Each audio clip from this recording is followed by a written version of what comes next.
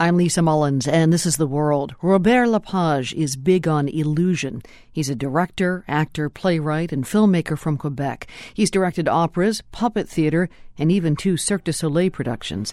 A few years back, New York's Metropolitan Opera asked Lepage to design and direct a new production of Richard Wagner's 4-part opera, The Ring of the Nibelungen, The Ring Cycle.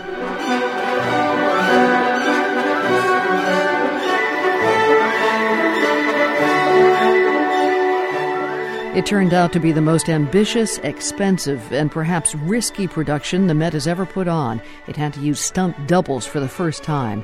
A few weeks ago, as the Met was wrapping up its first run of Lepage's 15-hour ring cycle, the world's Adeline Cyr sat down with the director. Robert Lepage once aspired to become a geography teacher.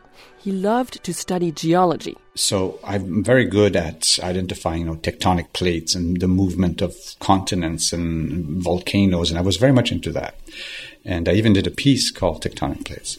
Lepage made tectonic plates the dynamic centerpiece of the set he designed for The Ring, in effect creating an earth-shaking set for an earth-shaking kind of opera.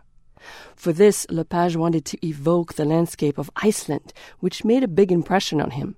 It makes sense, he says, since the stories Wagner drew upon for The Ring came from Icelandic and Norse mythology. People mistakenly think of The Ring as a German thing. Of course, it's written in German, and it's a mythology that Wagner borrowed from the Nordic countries to create this thing, but it's originally from the Icelandic Eddas. The Ring Cycle is essentially a story about the pursuit of absolute power, a magical gold ring that will allow its bearer to rule the world. This musical epic involves a lot of drama that Lepage sees in Iceland's shifting landscape. You understand why these stories come from a place like that, because the weather is constantly changing every 5 minutes. The gods express themselves in the landscape.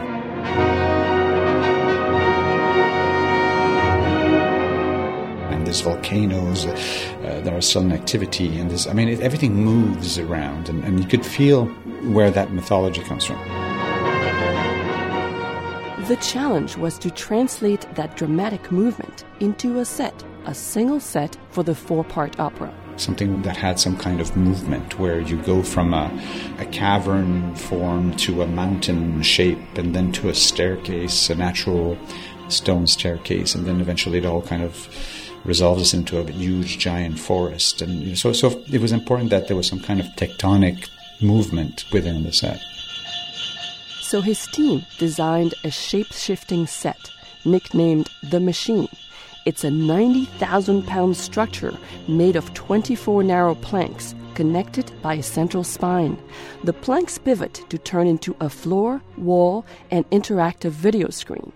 They also spin independently to create smooth or jagged landscapes. In the opening of the first opera, Das Rheingold, the Rhine maidens are lifted on wires attached to the rising set, and they seem to swim in the waters of the Rhine.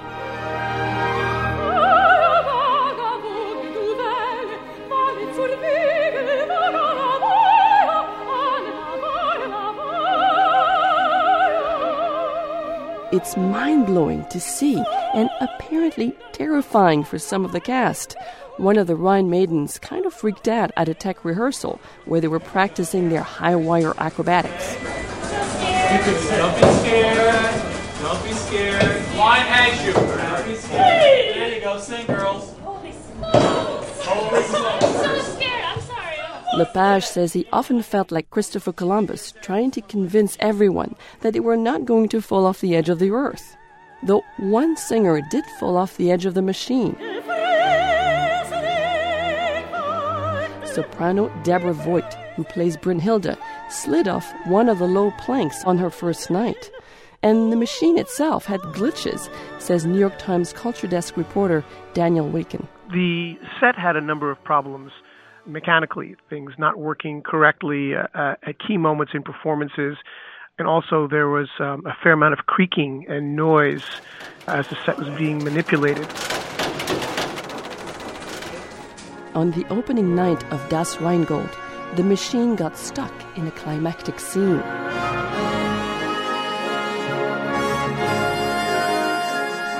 Lepage says kinks are inevitable when you try to push boundaries. There's some amazing, amazing moments in the theater, and there's moments of despair because you go, why did we get ourselves into something like this? But, I mean, you can't make omelets if you don't break eggs. And it was a time where you weren't allowed to replace candles in footlights because if you replace it by electricity, then you see too well.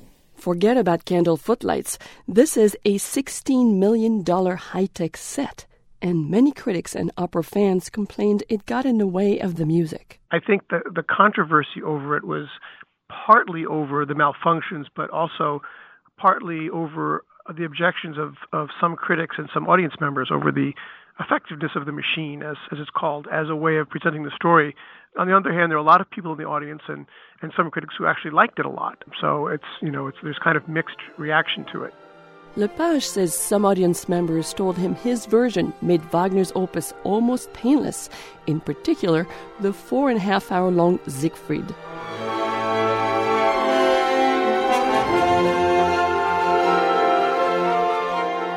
I don't want to sound crass, but some of the most amazing compliments that I've had, people saying, I've seen 50 Siegfrieds, and this is the shortest one I've ever seen. What did you cut? Lepage didn't cut anything, but his mesmerizing production seems to make the 15-hour opera cycle fly by. You can judge for yourself.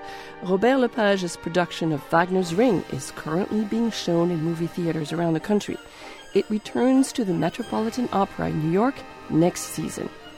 For The World, this is Adeline Cyr.